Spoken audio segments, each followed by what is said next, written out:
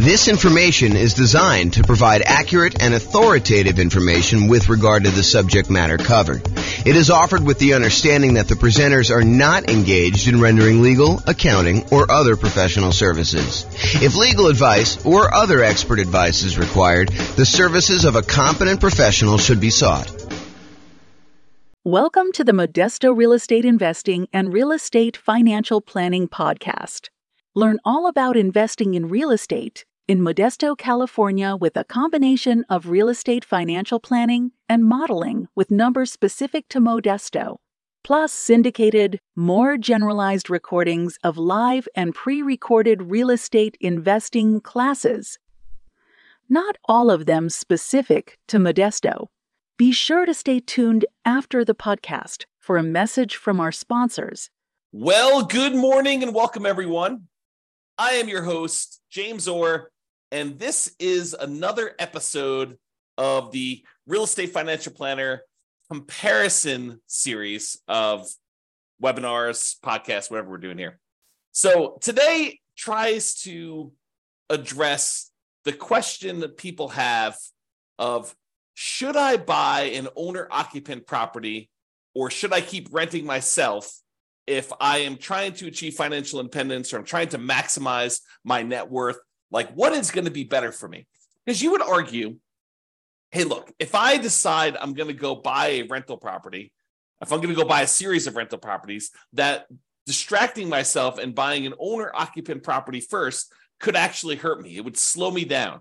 It's better for me to take the money that I was saving up to buy my rental than it would be to buy an owner-occupant property. And not only that, but in some markets, putting 5% down in order to buy an owner-occupant property means that your monthly payment is going to be higher than if you just continue to rent, right? Because you go put 5% down, you're probably going to have private mortgage insurance, and the payments plus the taxes plus the insurance on that particular property is going to be higher than if you just rented yourself, right? Because that's going to be what is typical in your marketplace. Or you could argue, hey, if I go rent, my rent is going to continue to increase with inflation so that it's going to limit how much I'm able to save over time.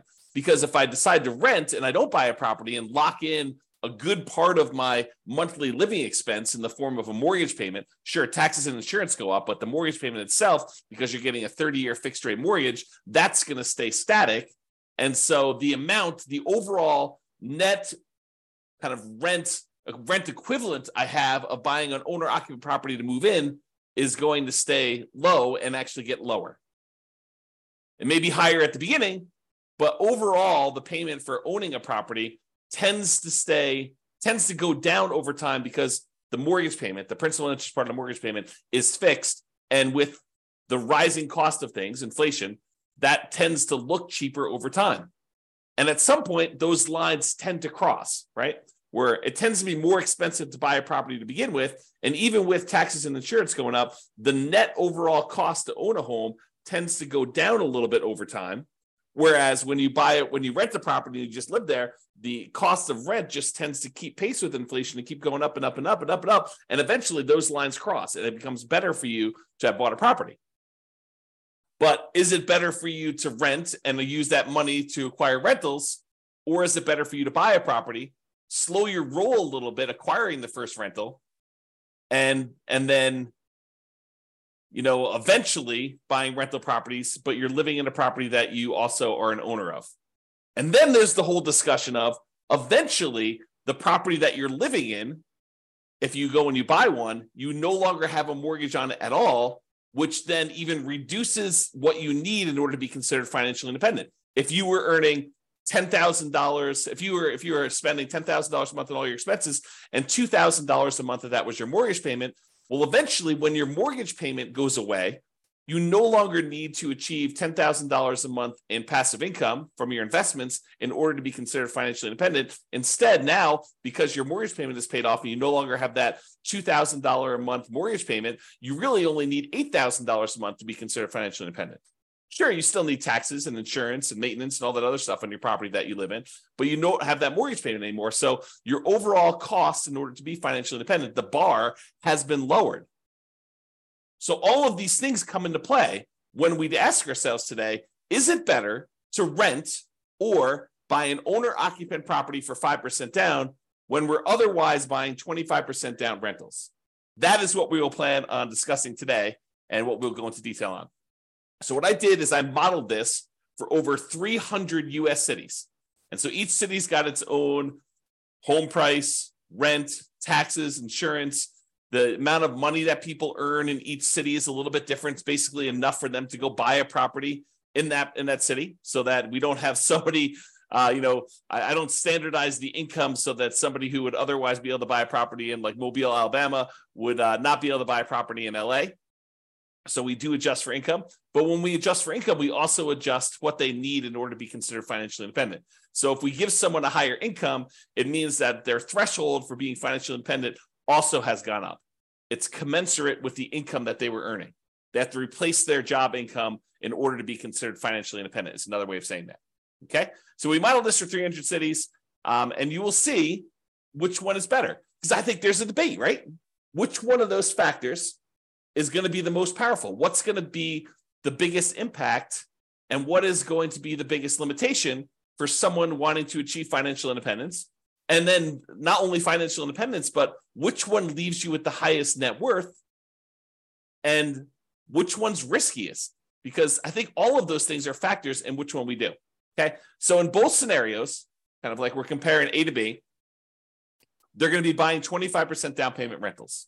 The idea is that the strategy is you're going to save up 25% down plus some reserves and all that other stuff, and you're going to go buy rental properties with that. The difference is going to be one person's going to rent, the other person is going to buy an owner-occupant property with 5% down first.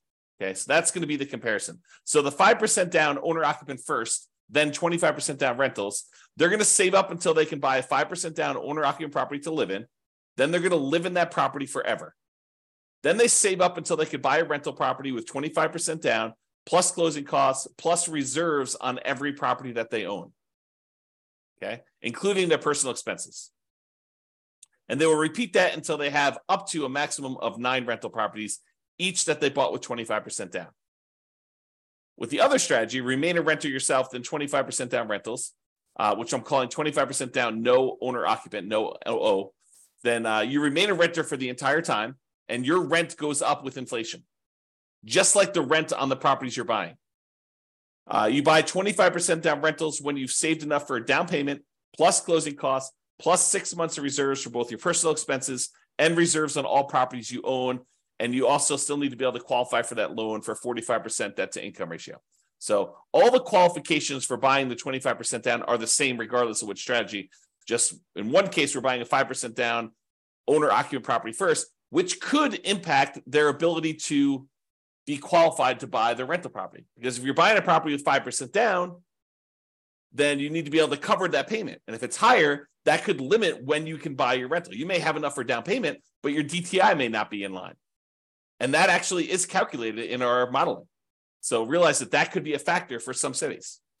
Okay, I put the URL on the screen if you want to go, dive deeper into the charts and see the results for your specific city. Because I'm going to do the aggregate. But if you want to drill down and see it, I'll put the link in the show notes, but it's also on the video right here. So if you want to go look at that. All right. So in order to be considered financially independent, what they need to have is the income from their rental properties, net of all expenses, and the income they have from investing money in the stock market, which any extra money they have, we assume that it's invested in the stock market. But any income they have coming from the stock market needs to exceed their personal expenses. And so we calculate the money from the stock market as the amount that they have invested times the safe withdrawal rate, and then we convert that to monthly.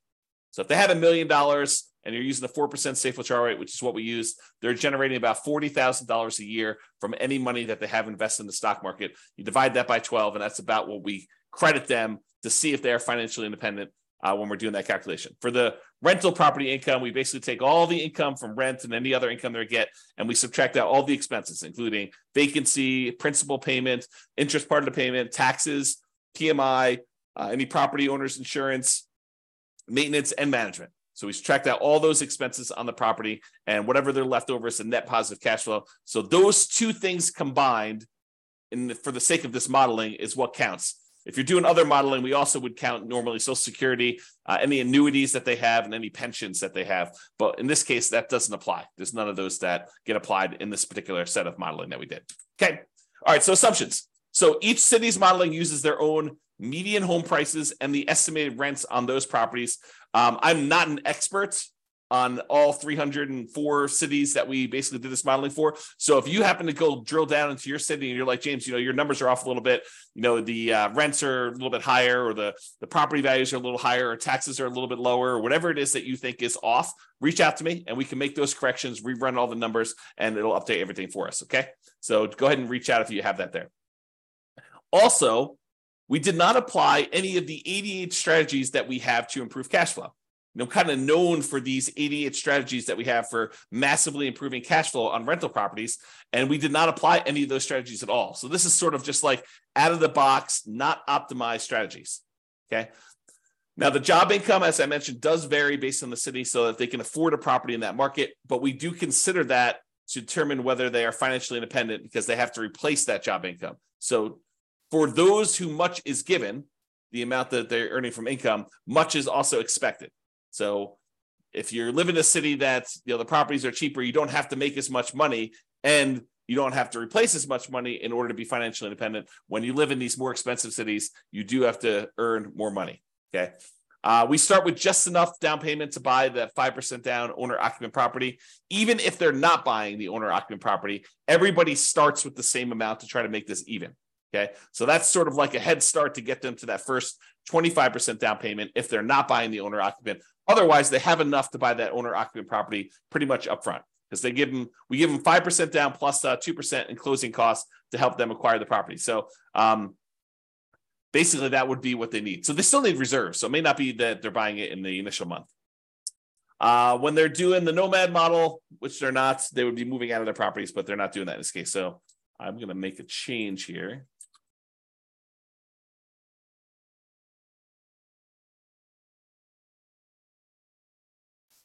All right.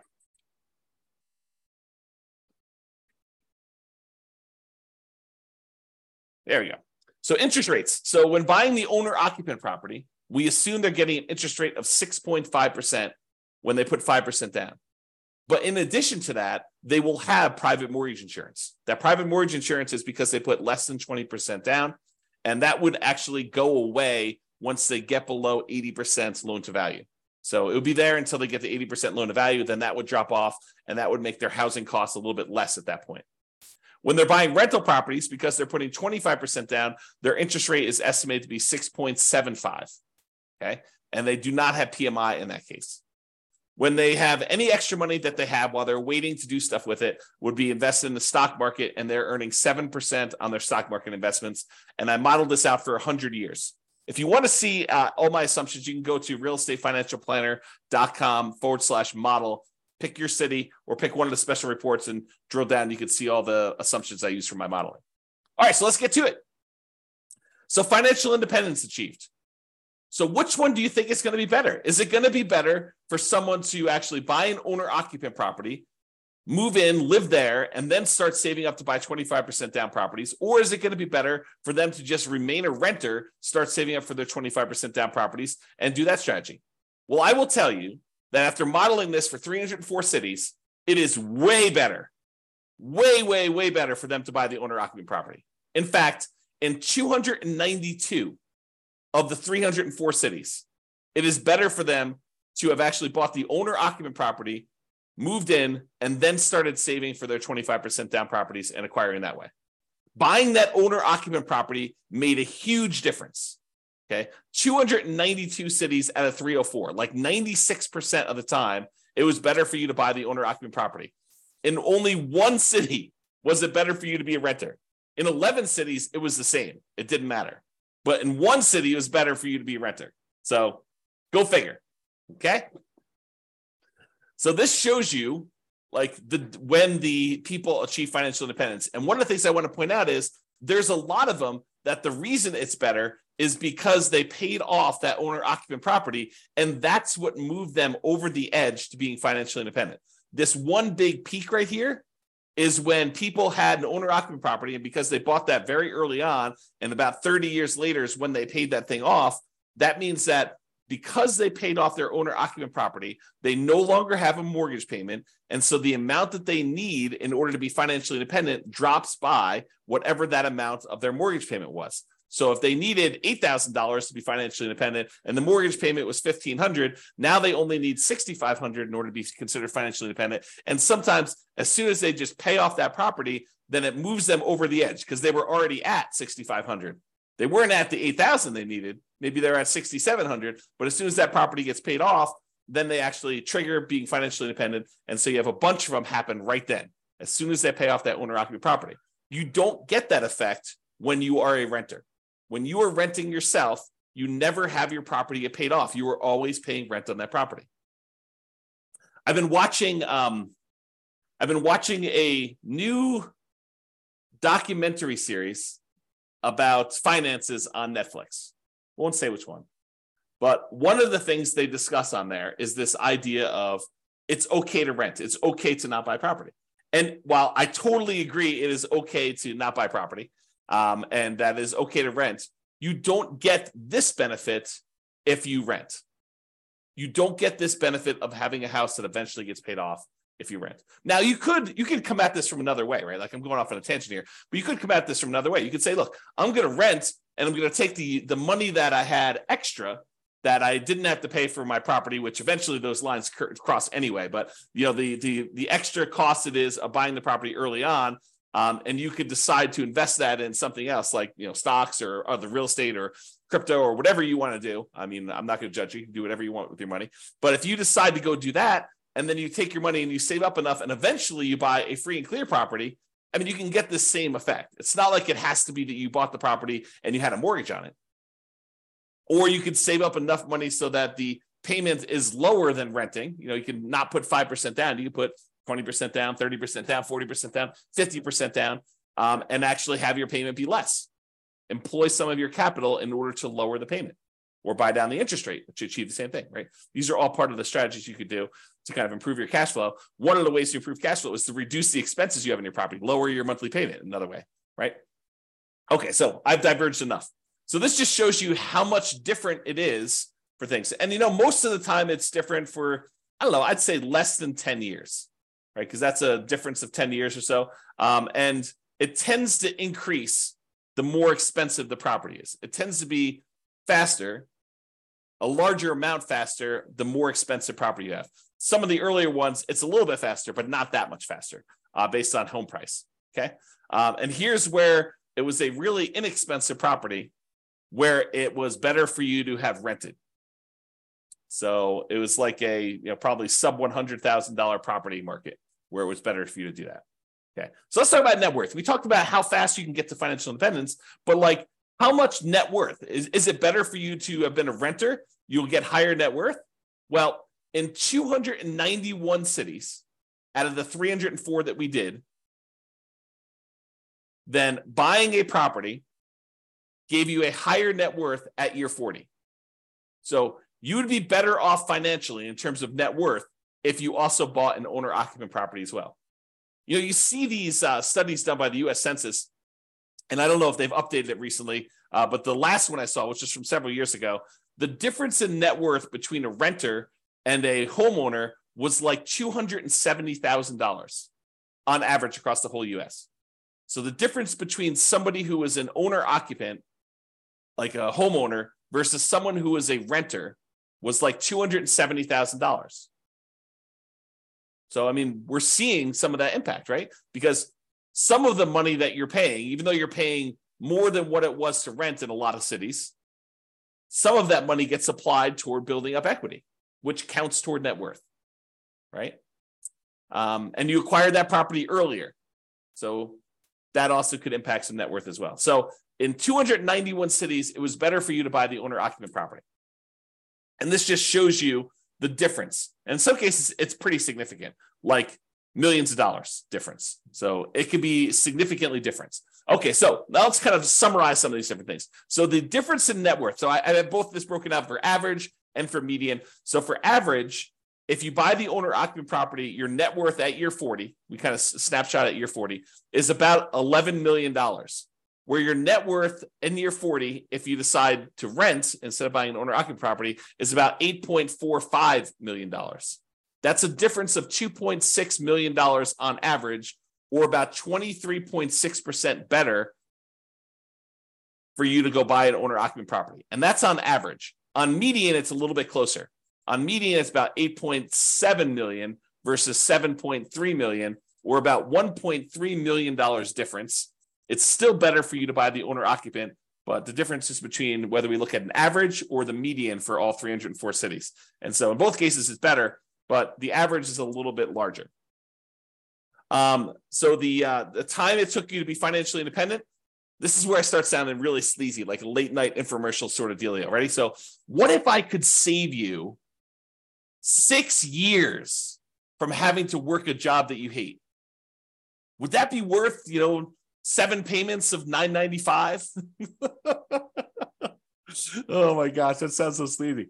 But that's really what we're talking about, right? Like if I showed you, look, you're considering doing this 25% down strategy. Should you buy an owner-occupant property at 5% down, or should you buy or should you rent to do the 25% down? Well, I'm telling you, look, if you buy an owner-occupant property, on average, you will save 74.8 months.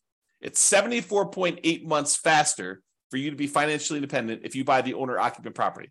Now, sure, there are ones that are much slower than that. There are ones that are much faster than that. And so it's really going to be your city that you need to look at to determine that. But on average, it's about 6 years and 2 months, 6 years and almost 3 months faster for you to actually buy an owner-occupant property. That's on average. On median, it's even more. It's 104 months. Which, if my math is right, well, let me just do the math on the calculator rather than do this in my head. What's 104 months divided by 12?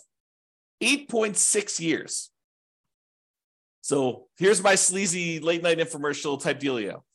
For only 7 payments of $995, I could save you, what did I say? It was 8.6 years of working at a job that you hate, just by changing one little thing about how you invest in real estate. Oh my gosh, it sounds so sleazy. But really, it's true. I mean, on median, the middlemost one, it is 8.6 years faster.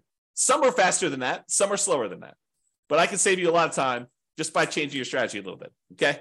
Now, let's talk about risk. We talked about net worth. We talked about, the speeds of getting financial independence. So is it riskier to do buy the owner-occupant property or to do the non-owner-occupant? Well, part of it depends on how we measure risk. We like to measure risk in a bunch of different ways. One way is it's like how much rent can drop before you're going to have negative cash flow, like what we call rent resiliency, or how much prices can drop before you have negative equity, before you're underwater on your property. We call that price resiliency. Or we look at debt to income, which is a calculation your lender uses to determine whether or not you qualify for the loan. What is the ratio of all of your debt payments compared to how much you make on your job? I also like debt to net worth, how much debt you have compared to what your overall net worth is. If I tell you I have $10 million in debt, that might scare you because you probably think, oh, James, earns, $50 a year. And having $10 million in debt with $50 a year in income is really, really high. But what if I told you I make $100 million a year and I have $10 million in debt? Well, or my net worth is $100 million. We're doing debt to net worth. My net worth is $100 million, and my debt is only $10 million. Well, that's a much different ratio. What if I told you there's $10 million in debt, but my net worth is $10 million? Well, that's more of a equal ratio. And finding out which one has a higher debt to net worth is a way to measure risk. But the other one I like too is how much debt you have, $10 million compared to how liquid you are. What if I told you I've got $10 million in debt, but I also have $12 million in stocks where I could go liquidate all those and use it to pay off my $10 million in debt? Well, that's one level of risk. What if I told you I had $10 million in debt, but I only had $50,000 in my savings account? Well, that's a little scarier, right? And so these measures of risk, including the number of months of reserves you have, right? You like to think about, hey, look, I want to have 6 months of reserves before I go buy my rental property. Well, we can also measure it in number of months, right? You can figure out how much all the expenses are in order to maintain your rental properties and your personal expenses, stuff like that. And then we could say, okay, it cost me whatever it is, $12,000 to kind of run my household and all my rental properties if I was getting no income coming in for my rentals. Well, how many increments of $12,000 do I have? If you have $36,000, you have 3 months of reserves for your whole thing. Well, if you had, what did I say? It was $12,000. If you have $120,000, you have 12 months of reserves. Okay. So we can measure all these different measures of risk. And so when we look at it, the average and the median change a little bit depending on which one you're looking at. But overall, I would say that buying an owner-occupant property is probably a little bit less risky. In terms of rent resiliency, it's a little bit better than renting. In terms of total price resiliency, looks like the renting is a little bit better there, but it's a small amount, 2% better. When you talk about debt to income, your debt to income is a little bit better when you have the owner-occupant property. Okay, it's a little bit higher when you don't buy the owner-occupant property. And it probably is because it takes longer to buy the properties. And so that could have an impact too. And these risks, they can change over time, right? Like we could do a snapshot of what the risk looks like, for the first 5 years. We could do a snapshot of what the risk looks like for the next 5 years or year 7 or whatever we want to do. But this is showing you the risk over the entire 100-year period, which if you have a really long period of very low risk situation, then that could be outweighed by, very risky stuff early on. So it's deceptive to look at this. I think you need to really drill down and look at this, but at least we give you a measure to look at risk, right? In terms of debt to income, a little bit better for you to buy the owner occupant in this case. And for the debt to net worth, a little bit better for you to have rented in that case. And debt to account balance, it's a little bit better for you to have bought the owner occupant. And then for months of reserves, it was way better for you to actually buy the owner occupant property because eventually that thing gets paid off and some of your expenses go down. So I think that that's a major factor in what's going on there. All right. So as I mentioned a couple times throughout here, you could apply all the 88 strategies that we have to improve cash flow to get these numbers to look better, right? At least for the rental side of things. Now, we've basically been using median price properties and what rent might be on each one of those properties. You should be able to choose and do better than this, right? I think if you do any type of effort in finding and selecting properties and applying any of these 88 strategies, you should be able to do better than what I've shown on here. And as I mentioned, if you're an expert in your market and you think my numbers are wrong, please do reach out so we can update those so that they get better for everybody. So in conclusion, in our current market conditions, our current prices, our current interest rates, our current rents, and it is May 15th, 2023 when I'm doing this, and I'll do updates over time. I'm trying to do one of these classes a week as part of a series. But we'll kind of go through all the different comparisons we've got, and then we'll come back and revisit and update things. And the website will get updated as I rerun numbers, because once I update prices and interest rates and things like that, I rerun everything. And so if you're visiting these charts on the website after this video, they may be different. They're likely to be different because prices and interest rates and everything else changes, which changes everything. Okay.